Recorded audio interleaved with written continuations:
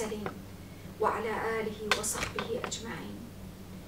وقفنا في لقائنا السابق ولا زلنا في تدبر سورة الأعراف، في تدبر قصص الأنبياء والأمم، في تدبر أحوال تلك المجتمعات، في تدبر حال الإنسان فردا كان أو جماعة في سيره على هذه الأرض. نحن نتدارس والقرآن يدرسنا ويعلمنا، ونتذاكر ونحن نتلو آيات كتابه هذا الكتاب العظيم، نتدارس أحوال سارت على هذه الأرض التي نمشي عليها.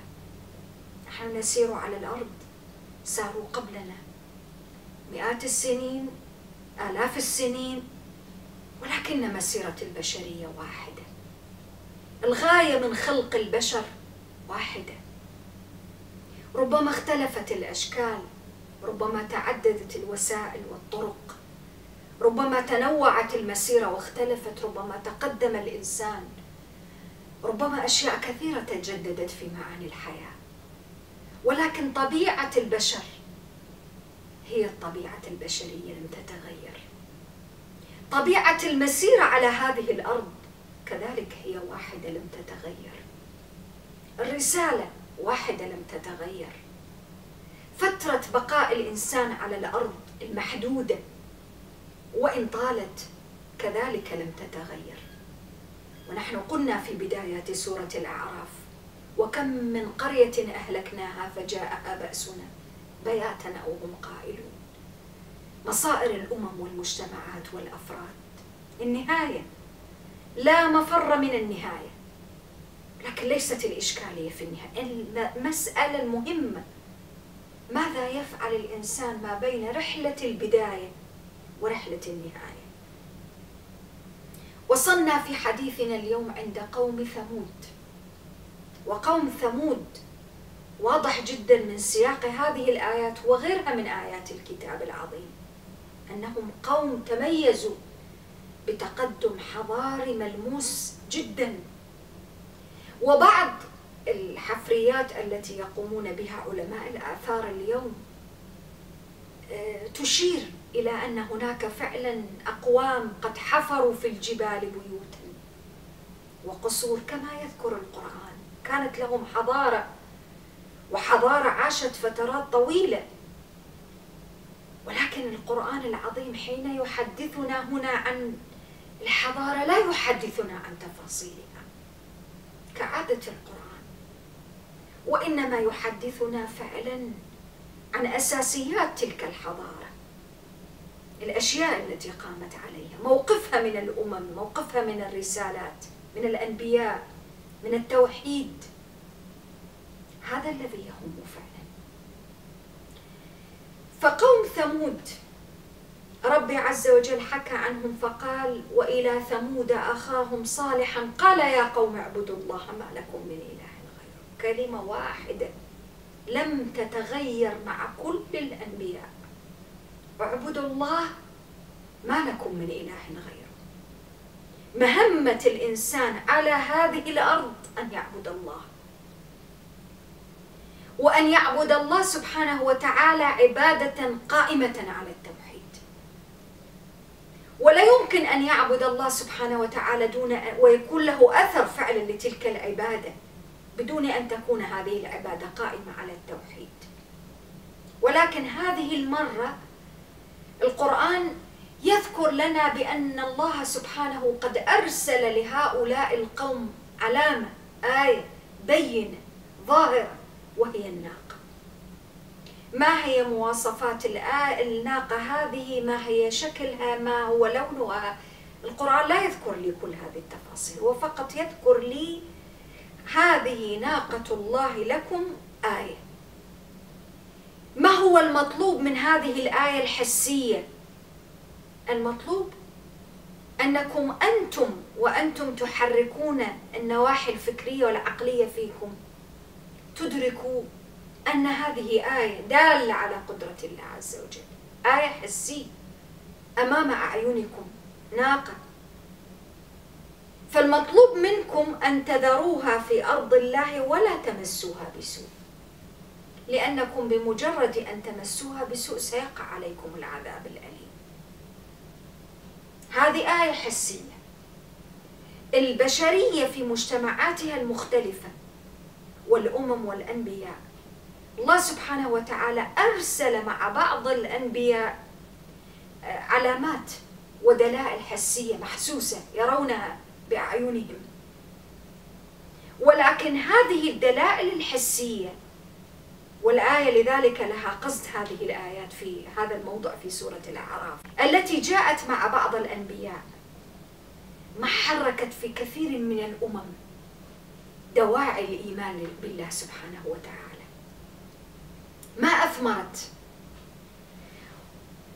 ونحن ذكرنا في موضع آخر، قلنا أن قريش كانت تطالب النبي عليه الصلاة والسلام بالآيات الحسية، وقد ذكرت في أكثر من سورة من القرآن: يكون لك جنة، يكون لك قصر من زخرف، يكون لك بيت من زخرف، يكون لك أنهار، يكون لك. طالبوه بآيات حسية. ولكن القرآن هنا في سورة الأعراف يعطينا بأن فعلا هناك بعض الأمم أنزلت عليها آيات حسية، ومع ذلك هذه الآية لم تحرك فيهم دواعي الإيمان. لماذا؟ ذكرنا في بداية الكلام عن القصص، المسألة ليست مسألة آيات بزيادة أو بنقصان أبدا، الكون مليء بالآيات، ولكن من الذي يبصرها ويعقلها؟ أولئك الذين لديهم استعداد عقلي وقلبي وفطري لاستقبال الآيات حتى تتحرك في نفوسهم دواعي الإيمان. أما حين تكون النفس غير قابلة لأن تستقبل هذه الآيات، فما تغني الآيات والنذر عن قوم لا يؤمنون، ما تغني تلك الآيات، لا تغني شيء. فالله سبحانه وتعالى يخاطب كذلك هنا نبيه عليه الصلاة والسلام: لا تعتقد أن إنزال آيات حسية ممكن أن يكون دافع لهم لهؤلاء القوم للإيمان. أنت معك أعظم آية، هذا الكتاب العظيم، لأن الذي يدفع بالإنسان باتجاه التوحيد والإيمان والتصديق ليست الآيات الحسية بقدر ما يدفعه فعلا حياة قلبه أو موته. القلب إذا فيه حياة أو بقية من حياة يتحرك بالآيات التي يراها، وهي موجودة: الأرض، السماء، الليل، النهار، الشجر، الخلق. أما إذا كان القلب ميت في حالة موت لن تحركه الآيات.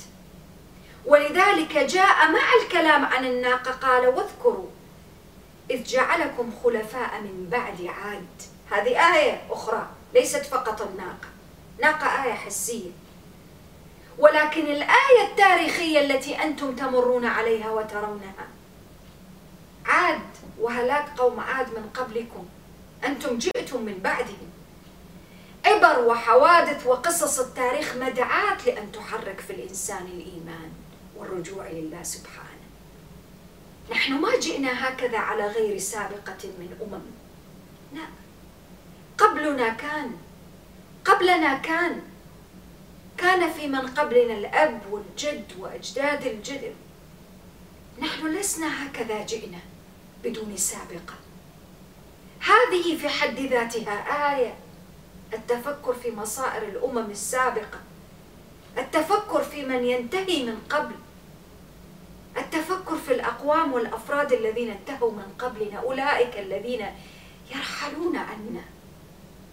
هذه آيات متجددة، هذه آيات تدعو الإنسان فعلا، الإنسان الذي في قلبه حياة، للعودة لخالقه سبحانه وتعالى، لأن يجدد العهد بينه وبين الله سبحانه، يجدد المسيرة والسير على منهج الله عز وجل وعبادة الله قبل فوات الأوان.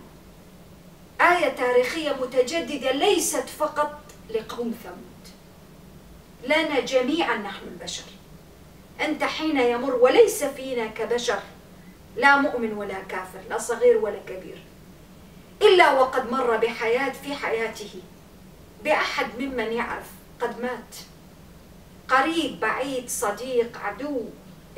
الموت من السنن الموجودة فينا كبشر. فهذا الموت وهو آية في حد ذاته، ألا يستدعي منا أن تتيقظ دواعي الإيمان في قلوبنا ونفوسنا؟ هذه آية إلى جانب الناقة. آية أخرى قال: وبوأكم في الأرض تتخذون من سهولها قصورا وتنحتون الجبال بيوتا. وتدبروا في الكلمات، قال: بوأكم في الأرض. من الذي يبوئ؟ يعطيك مكانا تتبوأه. من الذي سخر لك الأرض؟ الله سبحانه. هذه السهول من الذي خلقها؟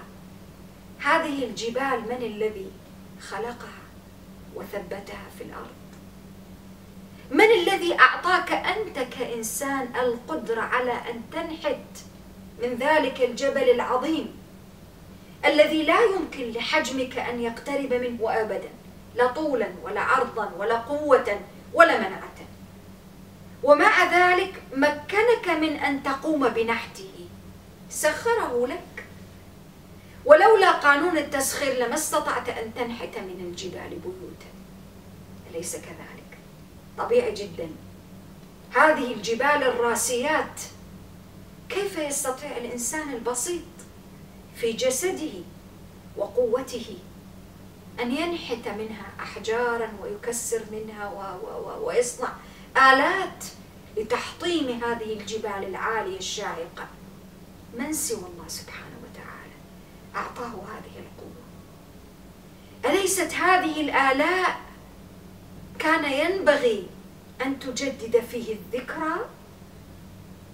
وهذا التذكر قال: فاذكروا آلاء الله. هذا التذكر اللي هو عمل قلبي وعقلي لا بد أن يدفع بك إلى أي شيء. ولا تعثوا في الأرض مفسدين. أنك أنت تطلع على هذا النظام الدقيق الذي قام وأقامه الله على الصلاح وعلى هذه الدقة العجيبة المتناهية. فكان من واجبك كإنسان وأنت مجرد إنسان سخر لك هذا الكون أن لا تعمل فيه بمأوى الفساد ولا تعثوا في الأرض مفسدين. ولكن الحقيقة الموقف الذي قام به هؤلاء القوم كان مناقضا فعليا لما جاء به هذا الرسول الكريم عليه السلام. صالح قال لهم: ولا تعثوا في الأرض مفسدين. الرسالة كان مطلوب منهم قائمة بالأشياء التي يقومون بها إلى جنب قضية الناقة التي أنزلت إليهم. ولكن ماذا كان الموقف؟ مرة أخرى قال الملأ، ولكن هذه المرة قال الذين استكبروا من قومه. ذكر مواصفات للملأ، مواصفات جديدة. ما هي تلك المواصفات؟ الاستكبار، الاستعلاء على الآخرين، الطبقية، إشاعة الطبقية بين الناس، أن يوظف. والاستكبار لو أردنا أن نحلله كمفهوم وجدنا أنه يلتقي في قضية معينة، يلتقي مع التعالي على الناس بأن الإنسان يستعمل ويوظف ما أنعم الله به عليه، آلاء الله، في التعالي والتكبر على الآخرين. يعني يستعمل نعم الله عز وجل فيما يغضبه. وهذا من أكثر أنواع الجحود والعصيان. قال الملأ الذين استكبروا من قومه للذين استضعفوا. قال الملأ الذين استكبروا من قومه للذين استضعفوا. وتدبروا معي آيات سورة الأعراف. يوم القيامة كان هناك حوارات بين أهل النار، بين فئات أهل النار، الأقوياء والمستضعفين، وحوارات لم تأتي فقط في سورة الأعراف، سور أخرى كذلك، سورة إبراهيم، سور كثيرة من كتاب الله عز وجل. فالقضية الطبقية في المجتمع نوع من أنواع الفساد، أن يصبح المجتمع على شكل طبقات طبقة المستكبرين وطبقة المستضعفين، هذا فساد. وتدبروا في كل كلمة من الكلمات. قال الملأ الذين استكبروا. استكبار هؤلاء وتعاليهم على غيرهم جعل الآخرين مستضعفين، استضعفوا. كيف ضعفوا هؤلاء؟ بالتكبر وبالتعالي. ولذلك هذه واحدة من أسباب أن التكبر من أعظم الأمراض التي نهى القرآن عنها، ولا تتناسب إطلاقا مع الإيمان بالله سبحانه وتعالى، لأن الله سبحانه وتعالى لا يقبل ولا ينظر إلى من كان في قلبه ذرة من كبرياء وتكبر وتعالي على آخرين. لماذا؟ لأنه في حقيقته استضعاف واستهانة بالآخرين ممن حوله. فأنا لدي الآن أصبح في مجتمع النبي صالح عليه السلام طبقة ملأ تكبروا وكفروا وكذبوا بآيات الله، وطبقة أخرى من المستضعفين آمنوا بآيات الله، استضعفوا لمن آمن منهم. أتعلمون أن صالحا مرسل من ربه؟ وهو استفسار ليس من باب المعرفة أو طلب الجواب، وإنما غرضه الاستهزاء والسخرية بهذه الرسالة، ومحاولة زعزعة الأطراف الأخرى التي آمنت بهذه الرسالة، محاولة أنه يكسب هذه الأطراف لصالحه ويضمها إلى صفه. وهذه إشكالية خطيرة من إشكاليات الملأ عبر التاريخ. عادة المفسدين في الأرض أنهم لا يقبلون بأن يبقى الفساد فقط في محيطهم، لا يقبلون، يحبون التوسع، يحبون أن تتوسع دائرة الفساد، يحبون أن تشيع الفاحشة، يحبون أن تشيع المعاني الفساد والظلم والكفر. فهؤلاء لم يكتفوا فقط بعدم إيمانهم وكفرهم واستكبارهم، ولكنهم كانوا يحاولون أن يضموا أصنافا أخرى في المجتمع وفئات إلى كفرهم وعنادهم وتكذيبهم. ولذلك قالوها كلمة واحدة: قال الذين استكبروا إنا بالذي آمنتم به كافرون. تحدي، أصبحت القضية قضية صراع شديد، ولكن هذا الصراع القوى فيه متباعدة كثيرا. لو حسبناها بالحساب المادي لوجدنا قوة كبيرة متمثلة في الملأ، قوة مادية تمتلك كل النفوذ في المجتمع، في مجتمع صالح عليه السلام، نفوذ مادي، نفوذ وتمكن تجاري واقتصادي، ونفوذ في البلد، أنهم قد أمسكوا بزمام الأمور ولهم الكلمة الأولى والأخيرة في المجتمع. في المقابل ليس هناك تناسب في القوى، الطرف الآخر طرف ضعيف مستضعف لا يملك شيئا، ولكنه يملك فقط الإيمان بالله سبحانه وتعالى. يا ترى هذه المعركة التي هي ليست معركة متوازنة بحساب القوى المادية كيف كانت نتائجها؟ نحن في زماننا اليوم جانب من جوانب عدم تبصرنا وتدبرنا في كتاب الله عز وجل حق تدبره أننا أصبحنا لا نعي النتائج ولا ننظر إلى الحقائق بحكم مقدماتها كما يعلمنا القرآن يعلمني أن العبرة ليست في القوة التي أمتلكها القوة المادية أبدا، ولا في حجم هذه القوة، لأن قوم ثمود كانوا أقوياء بامتياز، كانوا أقوياء حتى بحساباتنا اليوم، ولكن هذه القوة المادية لم تغني عنهم شيئا. فالرسالة التي علي أنا أن أدركها وأنا أقرأ كتاب الله اليوم أن النهايات غير محكومة بميزان القوى، حتى لا أغتر بما أراه اليوم في العالم. أنا أرى اليوم مجموعات من الأقوياء من البشر، أفراد ومجتمعات، ماذا فعلوا بقوتهم؟ استخدموا ووظفوا تلك القوة فيما يغضب الله، ظلم، فساد، عدوان، اعتداء على الآخرين. السؤال: يا ترى كيف ستكون النتيجة؟ النتيجة ليست في صالح القوي الكافر الجاحد غير المؤمن بآيات الله الذي يعث في الأرض فسادا ويعيث فيها فسادا، أبدا. تدبروا معي في الكلمة. فعقروا الناقة، تحول ذلك التكذيب والكفر والعناد والإصرار إلى أعمال. عقروا الناقة وعتوا عن أمر ربهم وقالوا يا صالح ائتنا بما تعدنا إن كنت من المرسلين.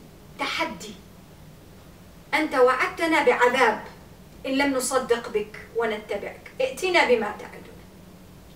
وهذا يدل على أي شيء؟ يدل على الغرور الشديد الذي يأخذ الإنسان كما ذكرنا في الآيات السابقة.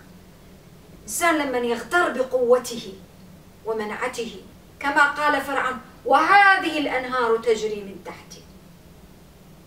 اغترار في لحظة قوته واغتراره بقوته، نفس تلك اللحظة التي يأخذه الله بها سبحانه وتعالى.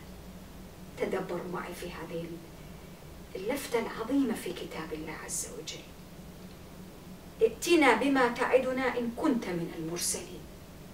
وتدبروا في الكلمة. قال فأخذتهم الرجفة فأصبحوا في دارهم جاثمين.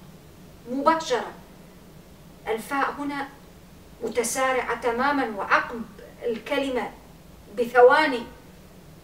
ثواني ليس المقصود بها ثواني زمنية، ولكن السرعة، التعاقب. هذه الفاء فأخذتهم الرجفة فأصبحوا في دارهم جاثمين تدل على أن سرعة نزول العذاب حين يطغى الإنسان ويغتر بنفسه وبقوته. تدبروا في الكلمة: ائتنا بما تعدنا إن كنت من المرسلين فأخذتهم الرجفة. الاغترار بالقوة المادية.